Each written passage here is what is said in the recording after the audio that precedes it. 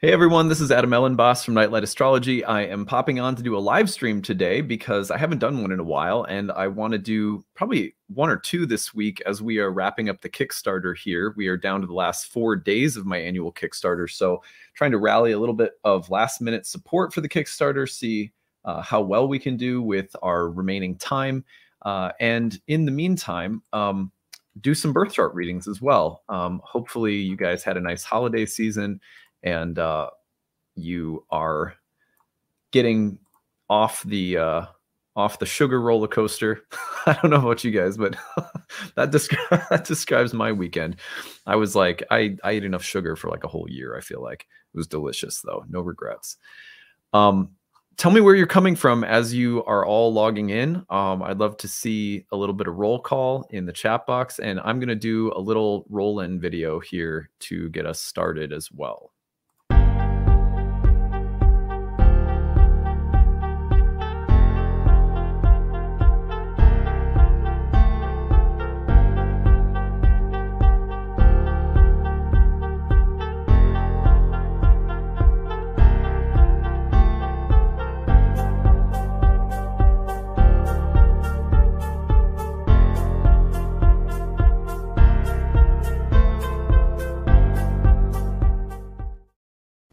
All right, welcome in. So we're going to do some live readings today. I think I'm going to do 4 live chart readings, just give you a sense of maybe your biggest transit of the year. And hopefully you can pick up some tips on reading charts in the meantime, pick up some technique, which is always valuable. If you're a student of astrology, you can always learn something from seeing charts read. So hopefully this will serve a few different purposes at once. Let's see where people are coming from before we get started here. Let's see, from Boulder, Colorado, from New Jersey. Let me scroll down a little bit here. From Maryland, nice to see you. Used to live in Maryland. Northern Illinois. Juliana from Chicago. Christina says, hi, Adam. Hi. From, is it Chelmsford, UK? And from, looks like New Mexico, Dallas, Texas, from Vienna, Astro Date Kate, and Shelly from Salem, Karen from Baltimore, another Maryland person in the house. That's awesome. St. Louis, Houston, gosh, Copenhagen, that's amazing. Los Angeles, mountains of North Carolina. Oh my gosh, awesome. Gina is vacationing in California at the moment. I hope you're enjoying that. All right, we've got a Minnesota friend in the house. That's awesome.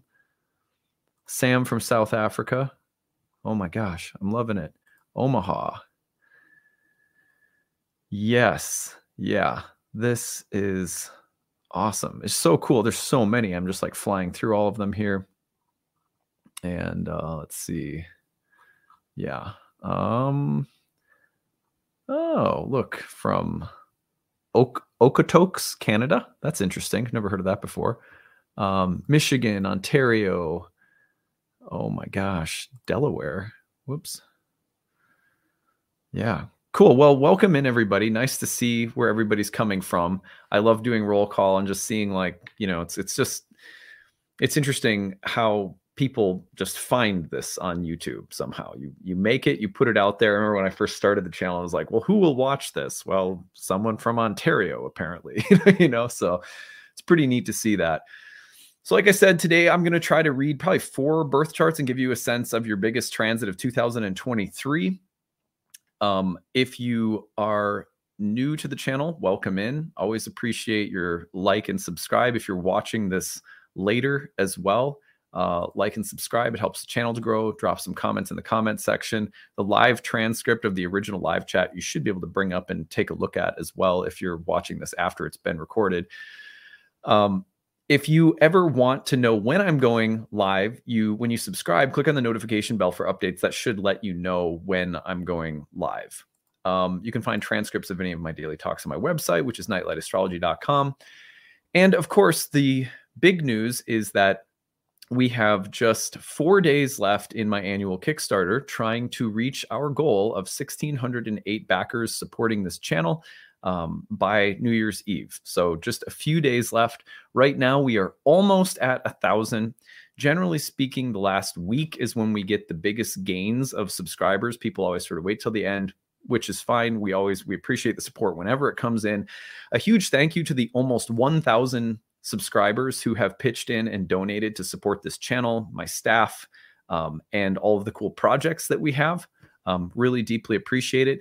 There is still time to donate, 4 days, and we still need a lot of help. If you haven't donated already, I hope you will consider donating. And here is I'm going to give you the link to the Kickstarter so that you can visit it. I'm going to put it into the live stream right now. Oops, here we go. So you'll find the link in the live stream. You can also, if you go to my website, which is nightlightastrology.com, you can find the Kickstarter link on the website as well. You're going to link over to the website, and if you want to pitch in $5, $10, $20, it all helps. We really appreciate it. Some of our goals include the support of our staff every year. There's a whole staff of people who support me and this channel so that daily content can happen Monday through Fridays year round. There's about 4 to 6 hours that goes into every single day's production. So when you support the channel, you're supporting not only me and my work, but you're also supporting a staff of people that help me with the work. You're also supporting our big goal for 2023, which is the development of an affordable reading service so that people who otherwise couldn't afford an astrological reading, can get one. So the capital that we are raising, we're going to be using the capital from the Kickstarter to get this service launched. So when you contribute, you're also contributing to that goal, which I think is something that is going to, I hope that we're a trendsetter, in fact, just to be completely honest, because the model right now is, individual practitioners. And if you're good at what you do, you get booked out a long ways in advance. To support yourself, you have to have, sort of standard rates based on the amount of experience you have and what your peers are doing and so forth. But that means that, like, for a lot of people, my wait time is a year and my rate is not necessarily affordable. But I have hundreds and hundreds of students who are really, really talented, who need experience, and who could use an outlet like this to gain that experience, earn some money, and in the meantime, provide a more reasonable fee and a more reasonable waiting time for people. So to me, this is the kind of thing that I'm passionate about, whether it's in my astrology programs or it's this service. I think that astrology should be, like, largely accessible for people. The education should be accessible, which is why, we have all sorts of need-based tuition options for people. The content that I create should be free. And if people value it, they should, pitch in during the Kickstarter. The reading service that we offer can do something similar. So if you like that kind of thing, if you believe in that kind of mission, your support goes a long way. We really appreciate it. The best thing you can pick up through the Kickstarter, and then I will stop talking about it and we will get into readings. The best thing that you can pick up, and I'm going to put the link back in. This is the link to the Kickstarter into the chat box. And then my website, where you can also find the link, is nightlightastrology.com. And the main thing that you can pick up that's of great value is 50% off any of my online training programs. So if you want to study astrology and become an astrologer, you can take my year 1 and year 2 certification programs. It's 2 years worth of study. And then we have 4 other programs as well. We have a specialized course in horary astrology. We have a course in practical training, which is called Readings and Passages. That's all about working with live clients and doing practice sessions to get better at astrology in hands-on ways, rather than just learning the theory, but actually practicing in group settings. Then we have a Roots and Spheres program, which is about the pairing of herbal medicine with astrology, and then the masterclass series, which is for more advanced students. So you can get any of the programs 50% off. And when you pair them together, if you bundle 2 classes, 3 classes, 4 classes, you save. If you get the 4-class pass, you save the most. You can use those vouchers through the Kickstarter whenever you want. So if you want to use 1 or 2 programs in 2023, and then 1 or 2 more in the following 2 years. They never expire. You can use them whenever you want. You could gift one of them to someone. So it's a really good deal, a good way to save, and a good way to contribute to some really awesome projects that we're doing. So can we get to, can we get 600 more backers in 4 days? I don't know. It's a tall order. We have done it before. I think we still can. If you love this channel, if it gives something good to you, if this is something that contributes positively to your life and you can spare $5, $10, when you stack those up with 400 or 500 more people who watch this channel out of 50,000 plus people who watch this channel, it really does go a very long way. So we really appreciate it. All right, there's the link to the Kickstarter one more time. And my pitch for the Kickstarter is over now. So we will go into some live chart readings, and thank you guys for listening. All right, so what I like to do is take some volunteers. Just know that I'm going to be talking about your chart, in front of everyone here. So make sure you're comfortable with that and with sharing your first name and your birth data. I will put your chart up on the screen, and I'm just going to say, here is what I think your biggest transit of the next year is. And I'll describe what I think you could watch for and sort of how to work with that transit. So that's where we're going to go with this. All right, I'm just going to scroll up and see what I can find. All right, Heather. All right, so Heather from Biloxi, is that Mississippi? Yeah, I think that's what that is. Thank you, Heather.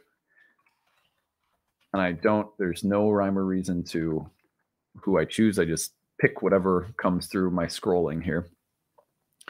All right, so let's go like, there we go. All right, I'm putting your chart up right now. Just 1 second.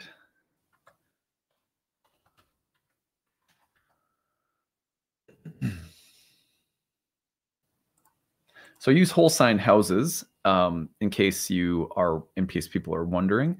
And I'm going to give you guys some tips for reading charts and the way that I would basically, I'll just take you through how I'm looking at the chart and how I'm formulating the reading that I give, so that it is hopefully useful to you as students of astrology if you're not getting your chart read. All right, let's see here. Okay. All right, Heather, here we go. So I have your birth chart up on the screen. It is November 4th, 1979, 7:41 p.m. in Biloxi, Mississippi. All right, now what I'm going to do is, and let me take this off. Here we go. All right. So you can, you can always start by looking. One of the things that I do right away when I look at a birth chart is I look for which planets are angular right away, which mean in angular houses, that is whole sign house 1, 4, 7, or 10, or any planet that is actually on an angle, like the ascendant, descendant, midheaven, or IC. Let me put in those degrees right now as well so we can actually see them here. So in Heather's chart, for example, we might notice that Jupiter is pretty close to the IC. Saturn and Jupiter in the North Node are all angular in the 4th house. South Node is sort of close to the midheaven up in the 10th. And then you've got Neptune, Mercury, a lot of Fortune, and Venus all in the 7th, though none of them are really that close to the descendant. So sometimes it's just like the place I start is to look at what's angular. In ancient astrology, the angular houses were called krematistikos, which meant that they had the power to speak as an oracle. You know, you might say, well, shouldn't every planet in the chart be speaking as a part of the oracle of the birth chart itself? And yes, but the angular places sort of give planets a megaphone. It's as though the angular places have more of an announcement to make about the life of the individual. So that's always important to look at, and just something that I would start with. So one of the things that I'll do after I look at the angular houses is I'll see if any planets in the angular houses are receiving any major aspects from slower moving planets, because the slower the planet is moving when it makes an aspect to a natal planet, generally the longer and more pronounced the transit and its significations will be. So let's take a look, for example, at Venus. You can see Venus here in Sagittarius, and I know that in March, Saturn is going to enter Pisces, and a slow-moving planet like Saturn in Pisces will be making a square to an angular Venus in the 7th house of love and relationships. Now, Venus is also a planet whose natural topical significations involve love, sex, and relationships. And so Venus in the 7th has a kind of doubly strong connection to the idea of like love and relationships, to those themes. So a Saturn square to a Venus in the 7th house is going to be one of the more powerful dynamics in the year ahead. Now, there could be others, but we'll just, just for the sake of keeping this a little bit simpler, this is one that catches my eye right away. It catches my eye again because Venus is angular. Venus is in a house that resembles some of the same topics that Venus naturally resembles as a planet. So you have a little bit of house and planet correlation there. In ancient astrology, Libra was not conflated with the 7th house as it is in modern astrology. So there were not sign house conflations, meaning that the meanings of the houses were not based on the meaning of the signs in order, with Aries in the 1st and Taurus in the 2nd, all the way around the wheel. So there's nothing inherently Venusian about the 7th house, contrary to what people think, at least not in ancient astrology. The 7th house takes its meaning from the idea of planets setting or disappearing. And what happens in the evening hours, generally speaking, is that leisurely activities take place. We go out to enjoy ourselves. Indian astrologers call this house Kama, which means pleasure. The reason for this, though, is not rooted in the idea of Libra or the rulership of Venus over Libra or anything like that. It has to do with the fact that planets set in this place. And when planets set, there's something more leisurely about the end of the day. The work of the day is done. The 7th house was said by Manilius to be the end of work. And he associated also with leisure, social intercourse, sex, and any kind of like ecstatic worship of the gods, anything that would be celebratory and enjoyable. So Venus in the 7th has a sort of, it sort of doubles down on the idea of love and relationships. So for that reason, and because Saturn is squaring it in March, slow moving Saturn, I would say that, Heather, one of your biggest transits of the year ahead will be Saturn square to your natal Venus. Now, that could mean a lot of different things, right? So, for example, just to get like, before we get to the most obvious ones, let's take some that are more like far afield. For example, Venus rules sisters. Place Venus in the 7th house, and it could be that a sister is getting married. It could be that a sister is getting divorced, or it could be that there is a significant legacy or reputation defining event for a sister or for a close girlfriend, because Saturn in the 10th squaring Venus in the 7th could refer to a woman or a female that you are close with, among other things, but that's one distinct possibility. Now, the most basic would be something to do with your own love life. So, for example, Saturn enters the 10th and starts changing your public reputation, responsibilities, duties, and sense of where your life is heading insofar as you are a socially conditioned being. It does so by affecting Venus in the 7th house. So sometimes people get married or people get divorced. People get married when such a transit happens, and it adds the aura of being taken and committed. I'm no longer on the market, right? And now I'm in a committed relationship.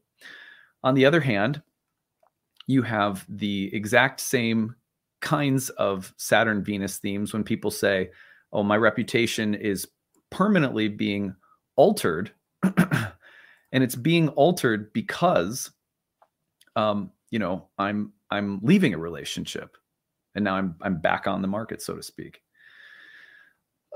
So those would be two of the most obvious. Would be a change of status, something that is affecting the direction your life is taking, insofar as you are someone who has a social reputation, a social identity, and that identity is changing because of something changing in an intimate relationship. Okay, so that would be like probably the most textbook and consistent thing that I would see if you were my client coming in and I was looking at this in advance of talking to you. I'd be like, well, that's probably what we're going to be talking about. This could also be, though, that you're getting more serious, like you're just meeting someone, but you're getting more serious. Maybe you're not getting married, but maybe it's just like, oh wow, you know, I'm dating someone and I'm getting more committed. Or it could be that there's a period of where love and relationships, or even the topic of your sexuality, just become more important or more of a serious point of emphasis in your life. Sometimes there's pain around love, sex, and so forth. Sometimes also with Venus, oftentimes in anyone's chart, but oftentimes in women's charts, with Saturn in the 10th hitting Venus in the 7th, it will just be about your aesthetic, like you're changing your appearance. You are becoming a more mature woman, or your identity as a Venusian, as someone with a Venusian element in your psyche, right? That Venusian element is going through some kind of change that's tempered by the seriousness, the maturity, the focus, the gravitas of Saturn. So those are the most obvious things that I would look for. And then the transit is really the place that I would really look for this transit would be March and April. Those 2 months in particular to me would stand out. They'll probably tone the rest of the year, and it's not like the only things happening around Venus and Saturn to Venus will be in March and April, but because whatever happens will probably have ripple effects through the rest of your 2023. But that's the place that I would look. So Heather, thank you. And she says, thank you in return. That's great. Does that ring a bell at all, Heather? Does that make any sense to you? If you want to elaborate any more, we'd love to hear anything else you have to say. It's always valuable to hear, people share if they are up for it. So go ahead and do that if you want to. In the meantime, I'll get someone else's chart kind of queued up.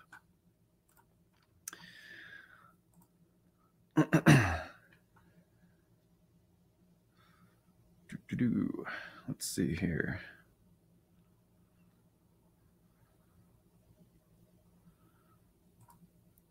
Okay, Larketra, is that how I say your name? Larketra or Larketra? I'm not sure. All right.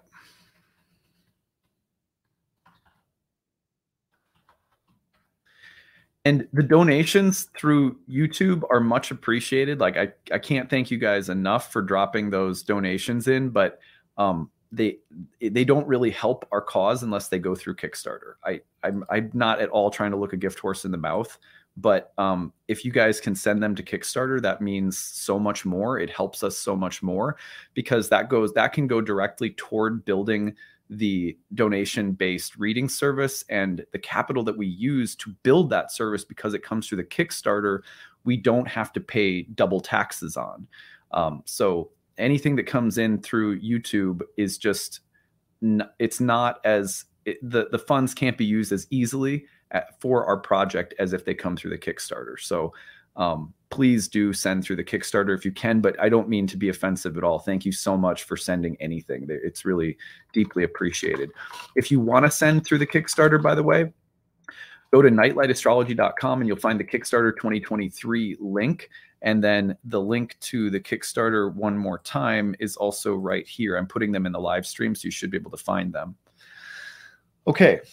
Larketra, that's how I'm going to say. I'm going to guess that it's a key rather than a cat. I'm just guessing though. All right. January 26, 1978, 8:32 a.m. HEI Heidelberg. And I'm guessing, okay, here we go. Yeah. Okay. All right.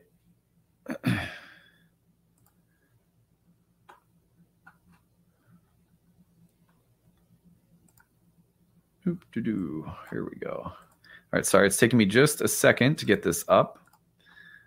All right, let's put it up and go. Thank you so much, Venus in Retro Tarot. Pledge $10. Really appreciate it. Every little donation makes a big difference. Come study with me too, guys. You guys pick up that 50% off any of my classes. Come study in my June program that starts in June, or November program. I'd love to see some of you in class. Okay. Much appreciated to Nia for contributing. Venus in Retro Tarot for contributing. Love you guys. Really, really appreciate you. All right. And Lakitra tells me that I got her name right. So that's good. I'm feeling good about that. All right. Let's get in there. Thank you, Andrea. That's so sweet of you. Really appreciate you. All right.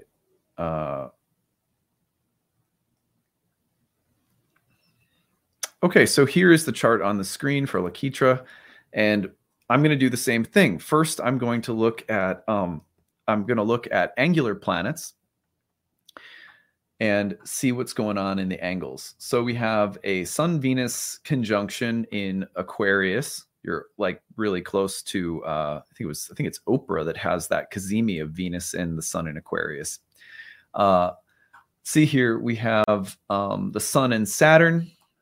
Sun and Saturn in Leo in the 7th house. We've got Uranus in the 10th and the Sun Venus in the 1st. So that comes those are the angular planets, and I always look at those kind of first and see what's going on there. Of course, one of the big things happening in the angles of your birth chart, Lakitra, is you have Pluto entering the 1st house over the next couple of years, starting again like Saturn in March of 2023. Now, to me, one of the things that's really interesting about that is that as Pluto is entering your 1st house into Aquarius, starting in March, but stretching into the end of 2024, it will be going back and forth in an opposition to your natal Mars in Cancer in the 6th, who's retrograde and in the sign of its fall. It's kind of a challenging place for Mars. And then it will be simultaneously entering your 1st house, starting to move into a conjunction with your Sun. So to me, this is the one that I would, if you were my client, you're coming in, I would be like, all right, this is what we're talking about for sure. How could you not talk about this one, right? This is huge. So here's a few things to think about. We have Mars is in the 6th house retrograde in its fall in Cancer. So a couple of topics come to mind. Mars is the ruler of your south node in the 3rd house. It's in the sign of Cancer, which is often associated with home and family. It's also ruled by the moon, who is conjoined with Saturn in the 7th house. So you have a few different options. One is going to be any kind of drama. Like, unfortunately, let's just get the hard stuff out of the way, right? So it'd be like any kind of drama related to family members, maybe specifically siblings, with Mars also ruling the 3rd house. But any kind of family drama. That could be specifically like sisters with Mars in Cancer, feminine sign, or sisters and their children, or your mom with the Mars being in Cancer, the sign of the moon, and the moon being conjoined Saturn in your chart. Saturn in March, right before Pluto enters Aquarius, will also be opposing your moon and Saturn in the 7th house. So let's just make this family karma, mom karma, sister karma, mother and children karma, women's health karma, or maybe the topic of marriage and relationships. So those vulnerable places of home, family, women, sisters, mothers, children, and maybe marriage. Those topics seem to be really strongly emphasized in the next few months, if they haven't already been in the past year. Pluto's opposition to that planet is probably going to bring a meaningful and positive transformation into your life, meaning something that will make sense once you're on the other side of it. It will be a transformation that may be painful or challenging or difficult, but you will walk away from it going like, that was really meaningful. That transformed me in a very positive way. But there was death and sort of maybe some pain and suffering that went along with it. That is just standard textbook Pluto transit. Sometimes that means a death in the family, a divorce in the family. Sometimes that means, challenges in a marriage or relationship, or something happening for a family member that you have to see them through. Rarely do I see it being some kind of horror story that people never recover from, or that, like someone's going to die, or unless it's like someone who's aging and ready to die, usually you're not going to see anything that's like, I don't know, people get more scared of Pluto, in other words, than they need to. You're going to see some level of transformation, death and rebirth, that you'll feel like, wow, I needed that, but that was hard by the time it's over. But it will be not something that usually will like wreck your whole life, right? I mean, sometimes it can wreck your life for like a couple months or a year, where things feel like, oh my God, this wrecking ball has come through my life. But it's usually temporary. And the best part about Pluto is that on the flip side of a Pluto transit, you feel like you've been empowered, you feel renewed, and you feel stronger and somehow more vital. It's the equivalent of like the day when you wake up from having had the flu and you have your appetite back. Like the Pluto piece of it is a bit like having the flu for a little bit. It's never quite as bad as people think it's going to be, in my experience, although sometimes it can be really bad, but most of the time it's not. And then you wake up the next day and you're just like, oh my God, I feel better. But this kind of better is like, it's soul better. It's something has been eliminated, even if it's with family karma and it's like painful stuff. You feel reborn, and there's a feeling of being healthy and whole again that often comes with a transit like this. But it's a pretty intense, deep level of release and catharsis that's going to come with an opposition to Mars in the 6th house. Oftentimes, because Pluto's also moving into your 1st house, I would tell you to be a little bit cautious about your health, or the idea of women's health in general. So, health of mother, health of sister, things like, sometimes people will go through something like, dealing with ovarian cyst or cysts or something like that. Something to do with the reproductive system or the breasts, or something about, the role or status as a mom and the burden you're carrying as a mother. So and oftentimes there's also themes with Mars in Cancer of protecting, advocating, defending, or strengthening into the role of mothering, or it's kind of like a mother bear energy, Mars in Cancer. So Pluto will intensify some of those things. And then Pluto's moving into your 1st house and applying to your sun, which is very different than the opposition to Mars. Whatever you're going through around those, the more challenging topics around, say, health, women, children, family, marriage, after those things kind of subside, which will happen between 2023 and the end of 2024, then Pluto's like squarely in your 1st house. And then the purpose of Pluto is to create within you a very powerful and deep level of personal transformation. I am becoming a new person, psychologically, physically. I am being reborn. So whatever's happening around this karma we're describing is sort of just a lead up to this very deep level of personal transformation, where your sense of who you are, what your life is about, what makes you you, is going to go through a very intense period of transformation just after the Pluto transit to Mars is done.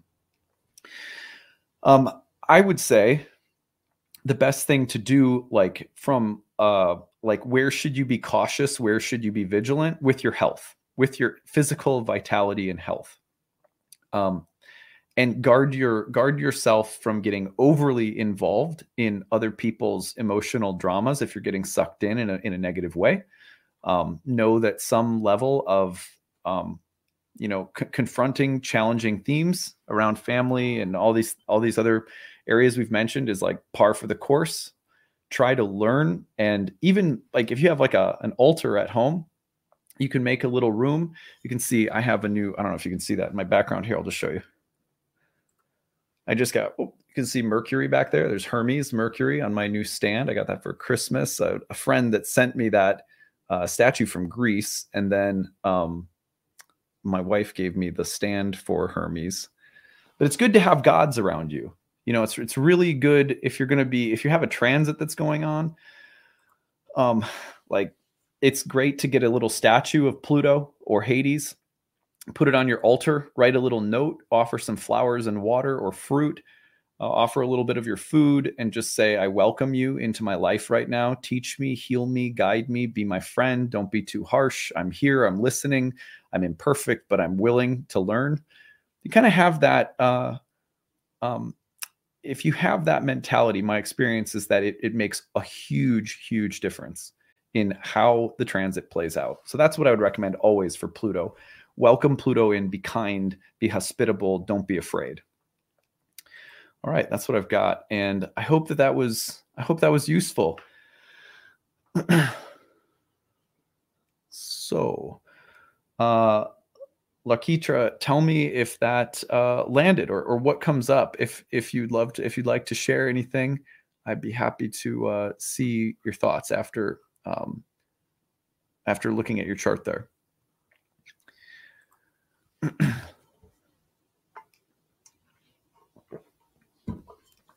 All right, let's go into another one. We'll do two more.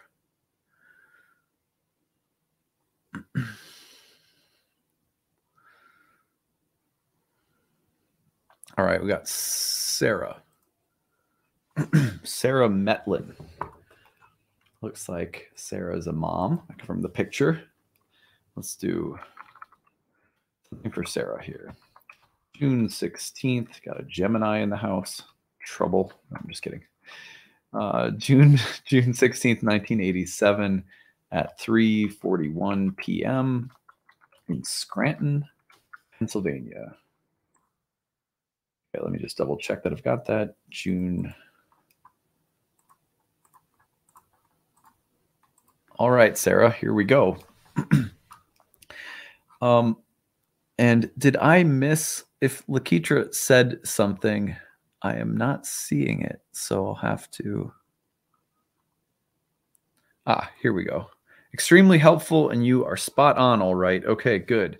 If you want to tell us anything about, the situation or how specifically things were applicable, it's always really good feedback for me so that I can grow and get better as an astrologer. Or just hear, like, if we got it right, it's always kind of cool to hear that too. Deciding what to do with uterine fibroids. Well, there you go. That exactly. That's what I hope that you find health and wellness, and that you would be blessed with just healing and support. That's my prayer for you for the new year. And thanks for sharing your chart. Really appreciate that. All right. Thank you. Thank you, Lakitra. So, all right. So I've got Sarah's chart up on the screen now.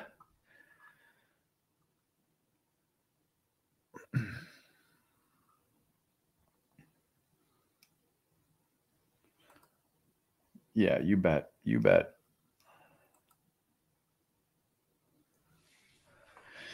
All right, so let's take a look again, and we'll try our angularity theory out here.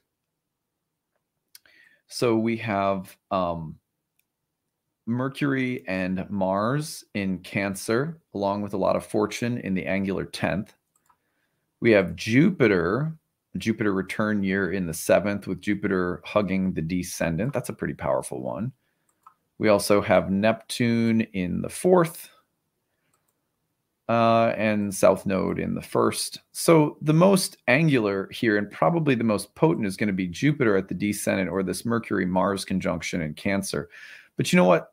That's not what I'm interested in. Not as much anyway, as I am interested in two things. One is the fact that I also like to look at the luminaries. So you always want to see if there are any major aspects approaching for the sun or moon. You've got two. You've got Saturn, who is going to make a conjunction with the moon in the 6th house, very similar to Laketra's in terms of the potential for health issues around women, mothers, women's health issues, things like that. The karma around women and mothers and children and family or domestic issues, living environment, and maybe some challenges in the 6th house around those things. I would look for that like March through May in particular, Sarah. That's, I don't find that Saturn and the moon is interesting. Like one of the most common things I see with Saturn and the moon are grandmothers passing away. But regardless, so maybe some karma around like moon stuff coming up March to May. But the other one is Neptune in Pisces is squaring the sun this year in Gemini in the 9th house. That's huge. That's a really significant, very like life transforming transit. So what's that one about? That's the one I want to talk about. I'm going to kind of skip over the moon and just give you that little brief rundown on the moon. Like again, March to May with Saturn on the moon. Be good with your body, health, watch for things around family, etc. But this one is big because the sun in the 9th house has so much to do with your beliefs.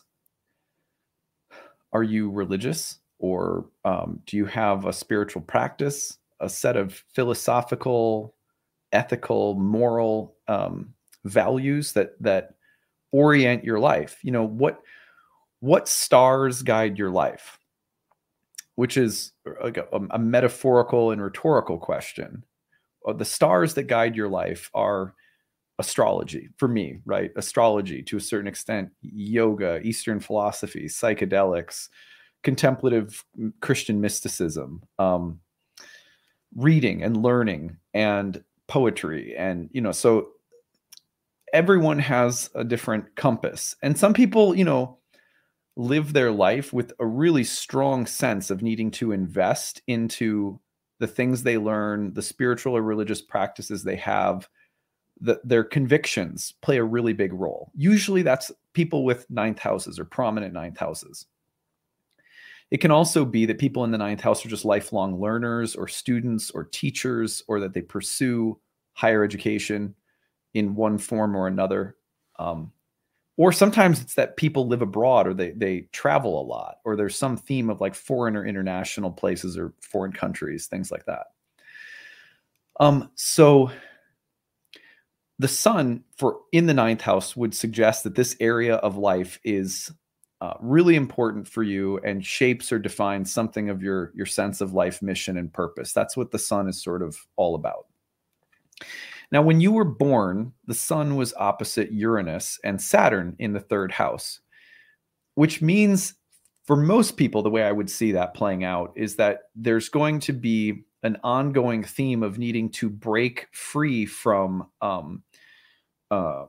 any kind of rigid or dogmatic forms of belief, like dogmas, doctrines, teachers or teachings, forms or structures, especially of the mind, intellect, of faith, religion, and belief, or even within disciplines, like things you study or practice, but ways of doing them that become outdated or like stuck. The need to break free from those things with insight, with a certain eccentric, experimental quality. People who are experimental scientists or researchers, or people who like to explore exotic or different places and themes and ideas. That's a Sun-Uranus opposition across the 3rd and 9th house. So that's already probably played a role in your life, I would guess, Sarah. when Neptune in the 6th starts squaring the sun and Uranus, it's as though there's a question being posed to you. And it may not be posed in just one moment, but over the course of, say, the next 2 years, but especially in 2023. And that question would be, how do your beliefs need to change in order to make room for or make sense of some kind of experience of suffering or some kind of loss or some kind of pain or grief or difficulty? Neptune in the 6th is a planet of tremendous compassion in a place of great suffering, in a place of great sacrifice, in a place of great service. And so the question of sacrifice, suffering, and service, hard work, labor, and frustration, sickness, disease, and loss, conflict, frustration, but also the things that you care very deeply about and are willing to sacrifice for, whether it's that you're spending, burning the midnight oil studying something you love, sacrificing more of your time and energy because you're becoming deeply devoted to some kind of belief, or because you need to adjust your worldview to make sense out of some kind of suffering or hardship.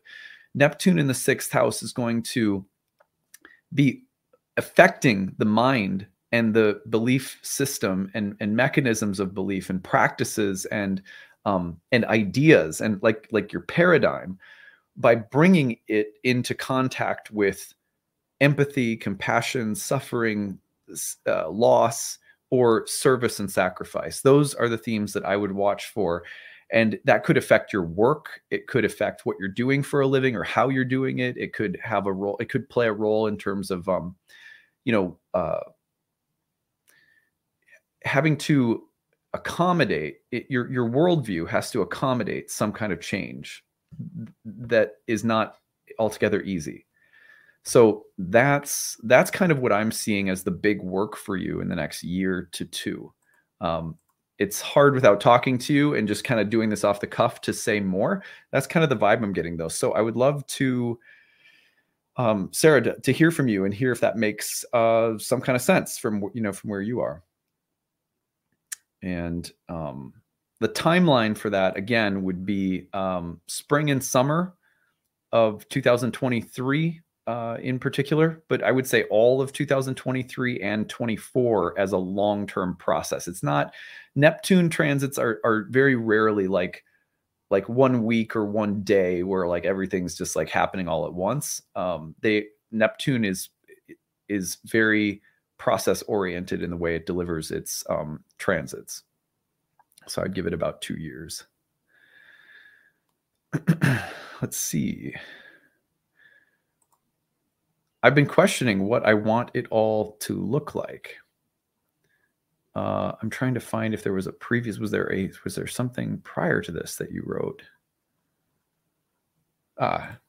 Being full-time in college and learning to balance that with motherhood has been a lot, trying to picture what a career after this phase could look like. Yeah, that's interesting. Sarah, would you mind, let's just see if I can find, what are you studying? And just out of curiosity, what are you studying right now?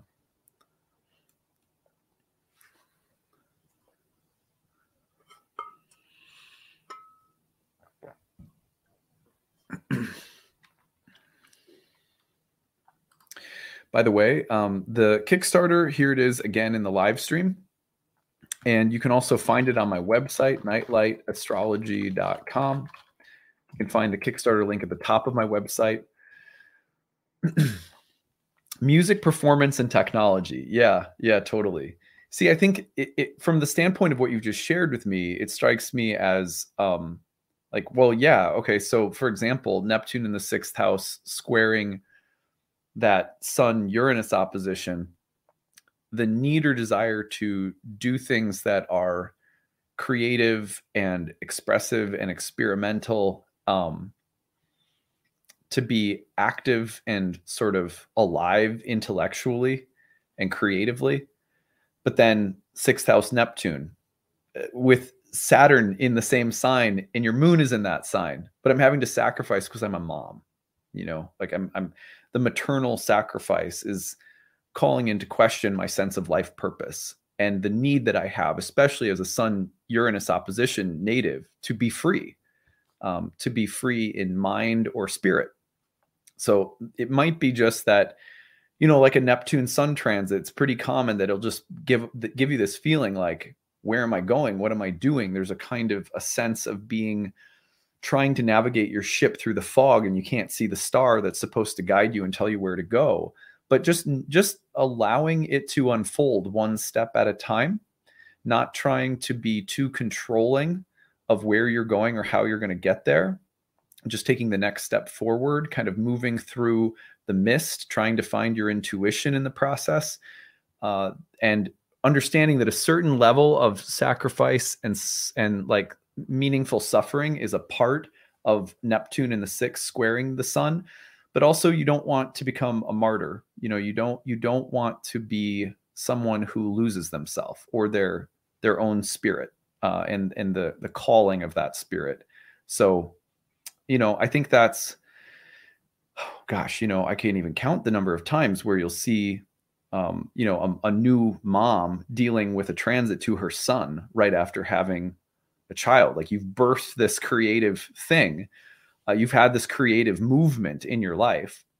You've gone through this massive creative process, but, you know, and now you're a new person, but you also have to make sure you retain some sense of individual calling. And I think that's just really hard to balance, for a lot of moms. So it doesn't surprise me that you have some of that happening, like right as Neptune's hitting the sun.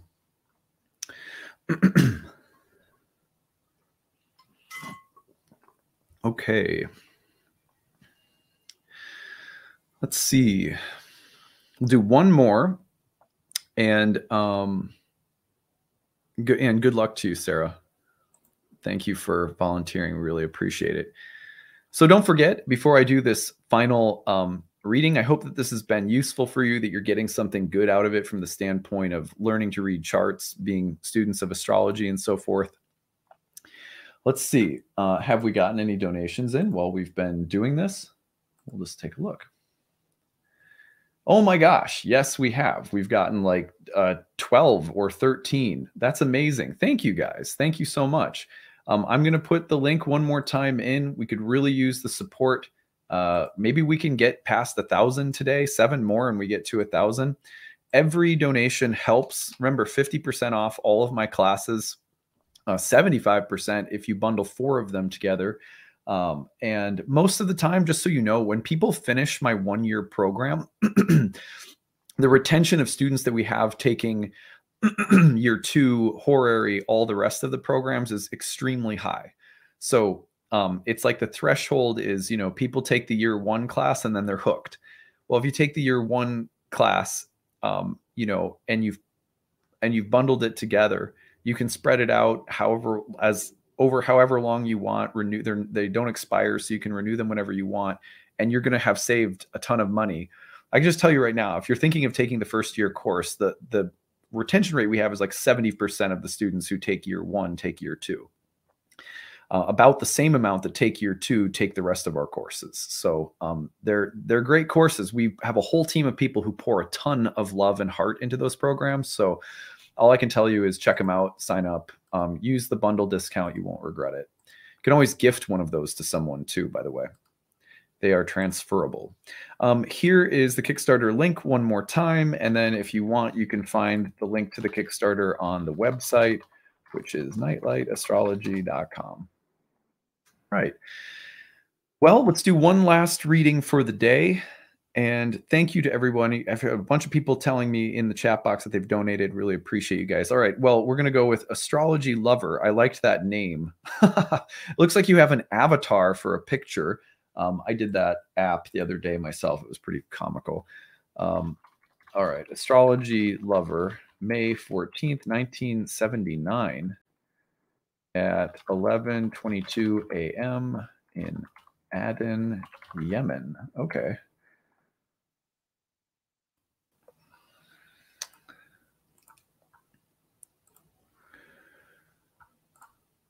All right, Astrology Lover. I love that. I love that that's your name on your handle. That's a good one. All right. So May 14th, 1979, 11:22 a.m. in Aden or Aden, Yemen. Okay. Well, anyway, thank you. Really appreciate it. All right, let's take a look. So we've got the chart up, and Astrology Lovers chart is going to, let's see, what do we got here? Interesting.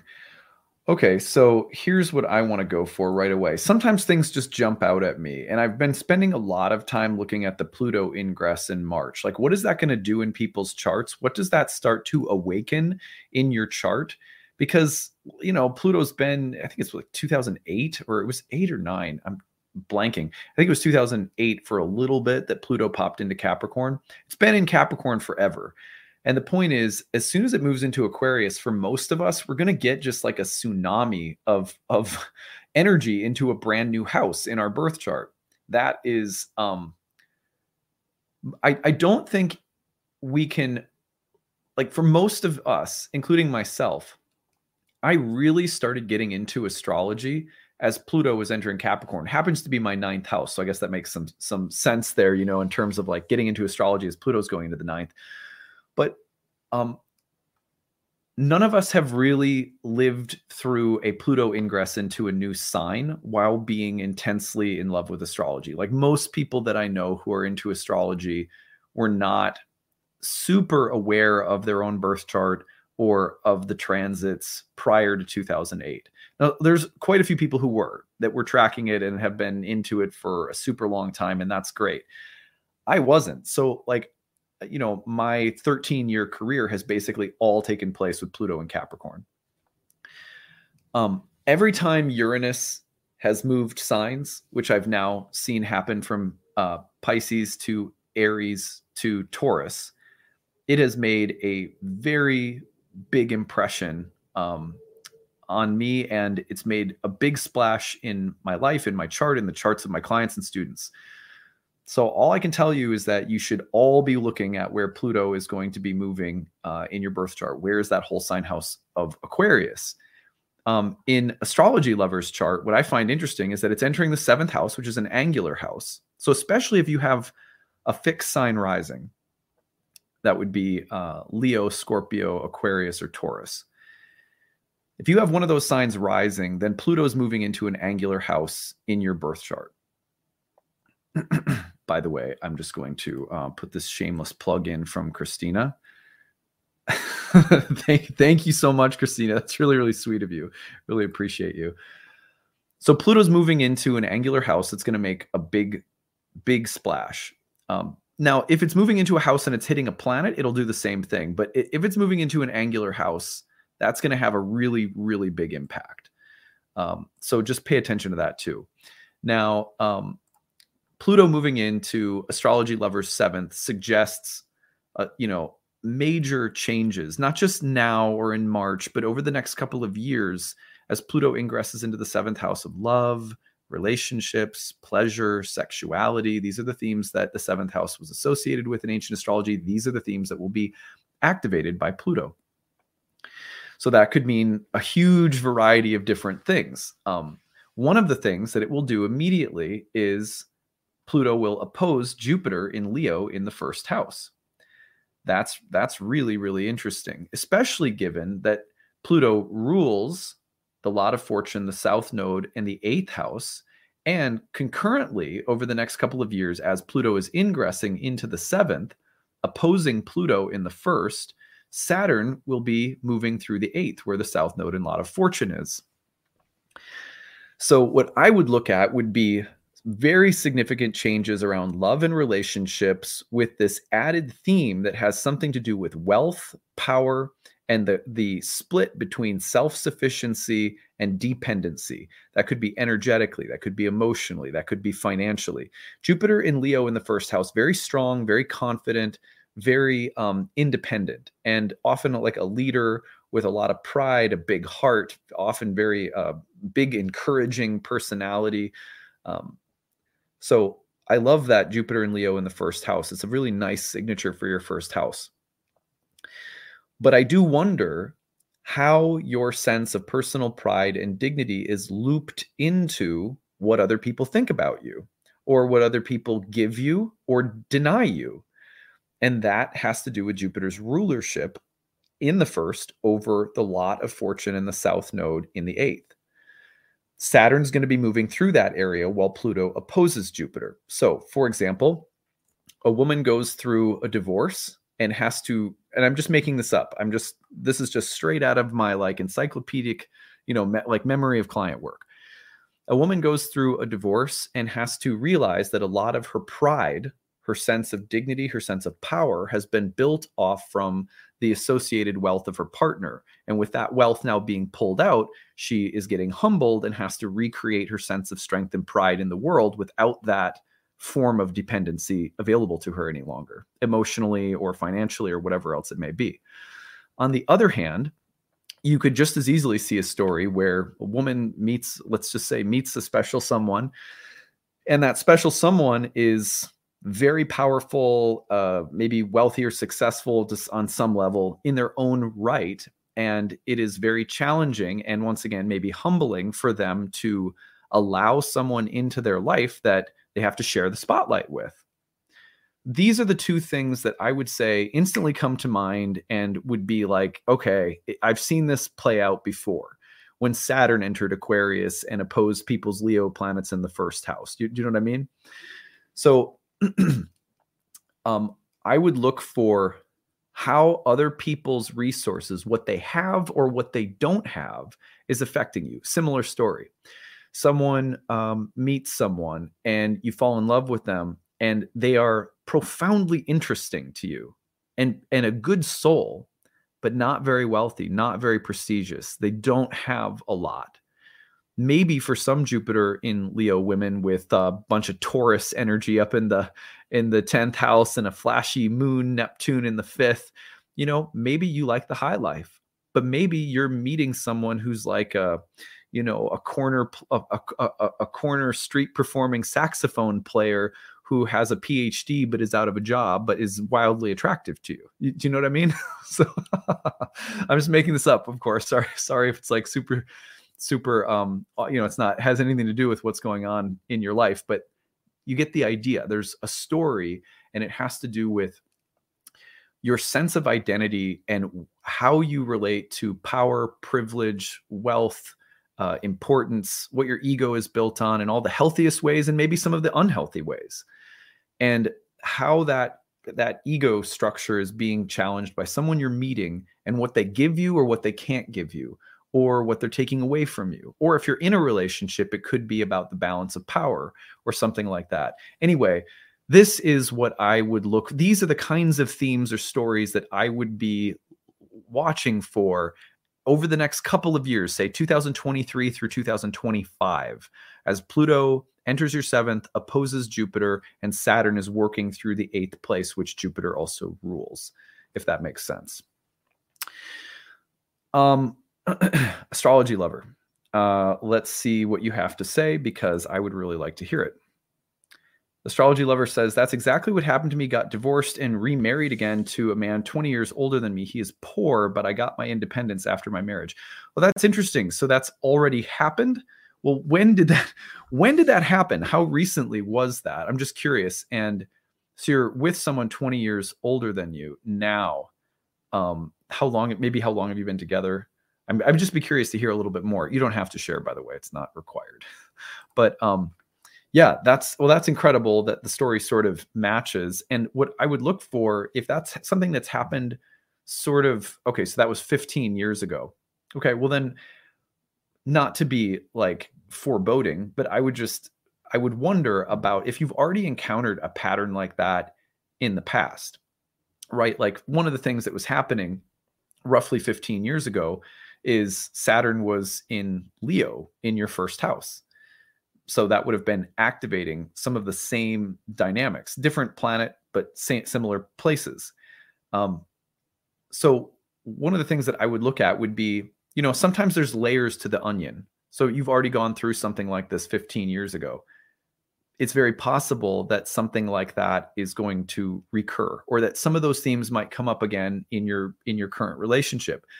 Maybe it'll be easier to work through them this time, than it was 15 years ago. Do you see what I mean? But I would look at similar kinds of dynamics around your relationship. But coming now with a lot more age, maturity, having been through them before, they'll look differently. That they will really look differently. So yeah, so that's what I've got for you. Thank you so much, astrology lover. That was really interesting. Well, that's what I have for today, everybody. I hope this was positive. I hope that you got something good out of it. I'd love to hear what you learned. Like, anyone have any reflections they want to share in the chat? What did you learn or pick up on? What was new? What is something you'll take away from today's readings? I'd love to just hear your reflections before we end. It's always interesting for me to hear like what you learned or what you'll take away from watching a session like this.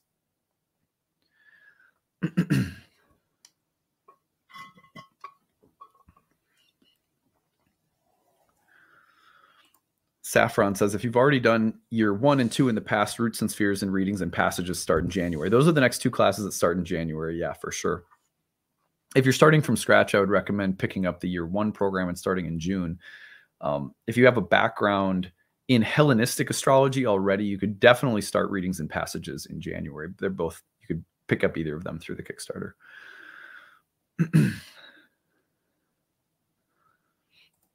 Larkeecher says, I thank you for your time and your brilliance. You can use my chart anytime. Well, that's really sweet of you. Thank you. You're good at creating a story that's relatable to understand without using too much astrology jargon, which is really important when you're talking to clients who don't know anything about astrology. See, my students will often say, should I use astrological jargon when I talk to clients or not? And the answer is always, it really depends on who your client is. If your client likes a lot of astrology, they know about their chart, they kind of speak the language because they're into it, then you should definitely use craft language because it'll be a way to connect. If they don't, then telling stories and making things really relatable without using a lot of jargon is usually more appropriate. But you have to that's why you want to start every session by saying, do you know a lot about astrology? Have you ever had a reading before? Or is it a hobby of yours? And kind of find out. Sarah says that I'm not crazy. This stuff is hard. Yeah, totally. I'm really glad to hear that you feel like supported. Sun aspects after women creating life. Yeah, because it's like, well, here's this massive creation, but then like, where do I go from here? You've opened up into this oceanic world where you're connected. The uterine ocean has like spilled open, and the amniotic ocean has spilled open. A child has come forth, and now the child and you are like intimately connected in the world. Your identity is expanded into like the universal archetype of the great mother, but then you're like, well, what the hell? I'm still like a musician, or, I still have something specific that I want to do. And I think that you'll often see Sun Neptune around, women having kids. It's just one of the big ones. Kate, I'm learning a bit of the etiquette for client interaction.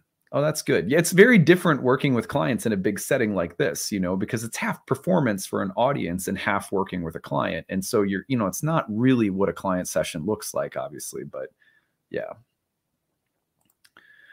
Let the chart come alive, especially with the native. Yeah, that's good. It's important when you're trying to describe an archetypal combination. It's good to give people a few different examples of what something could look like rather than trying to predict the one that they're dealing with, because that allows them to first see and understand their life, their experience, and the transit as an archetype. Then you have a little bit of distance. Otherwise, you run the risk, even if you get it right, of people not wanting to identify with it because they don't want to be conflated with an archetype, right? And so you set yourself up for failure when you try to be super concrete and not archetypally descriptive. If you are archetypally descriptive and you give people a variety of stories to work with, the client will usually be much more inclined to open up and match their experience to one of the dimensions of the archetype that you're describing. And that's when the conversation can deepen and you can have something valuable come through a session. Let's see.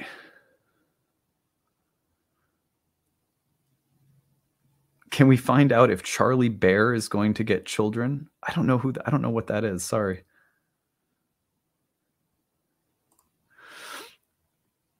Thanks, Adam. I learned a lot. Saturn rulership over the 7th house sounds like a dream. Pisces there has been warping my view of relationships. I see how the Saturn and Pisces transit is going to help. Good. Yeah. Well, I hope it is helpful. That'll be really, I think it'll be an interesting transit for us to be talking about come spring.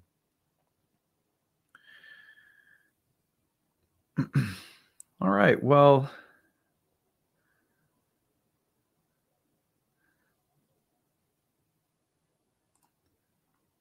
I'll answer this one really quickly.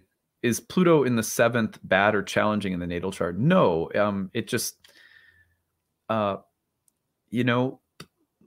Pluto is so deep and so profound, and some of the most powerful learning and growing happens through the topics of the house Pluto is in.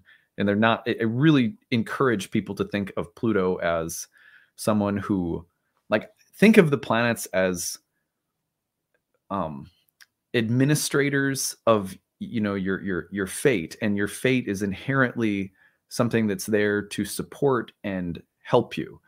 The more that we trust that the planets have our best interest in mind, the more that we treat them like guests in the home of our heart, the easier it is to go through the transits. It really is. It changes everything whenever you're going through, you go like, okay, that was hard, but I trust you because I know that you are good. I don't see these as things trying to mess with me, or things giving me good things or giving me bad things, So that's a really big shift that I think most people that have good relationships with astrology transits have that view in my experience. All right. Well, thanks. I really appreciate all of you guys. Last time, I'll say it, the Kickstarter. Let's see, can we get there? Can we possibly get 600 more backers by New Year's Eve? It's a long shot, but I think we can do it. The Nightlight Astrology website, nightlightastrology.com, you'll find the link at the top of the page, or the Kickstarter link in the description of this video after the live video is over, or the live chat. You'll see the link posted a bunch of times. You can go there and donate, pick up a reward, any number of videos, lectures, readings, any of my classes. It all helps, and we really appreciate everyone who's already donated. Much love to you guys. And tomorrow, I'm doing a special talk, by the way. The talk for tomorrow is on Venus's upcoming conjunction to Pluto in Capricorn, and why Venus-Pluto has so much to do with secrets and the keeping or telling of secrets. That's what we're looking at tomorrow with Venus-Pluto. All right. Hope you guys have a great rest of your day, and we will see you again tomorrow. Bye, everyone.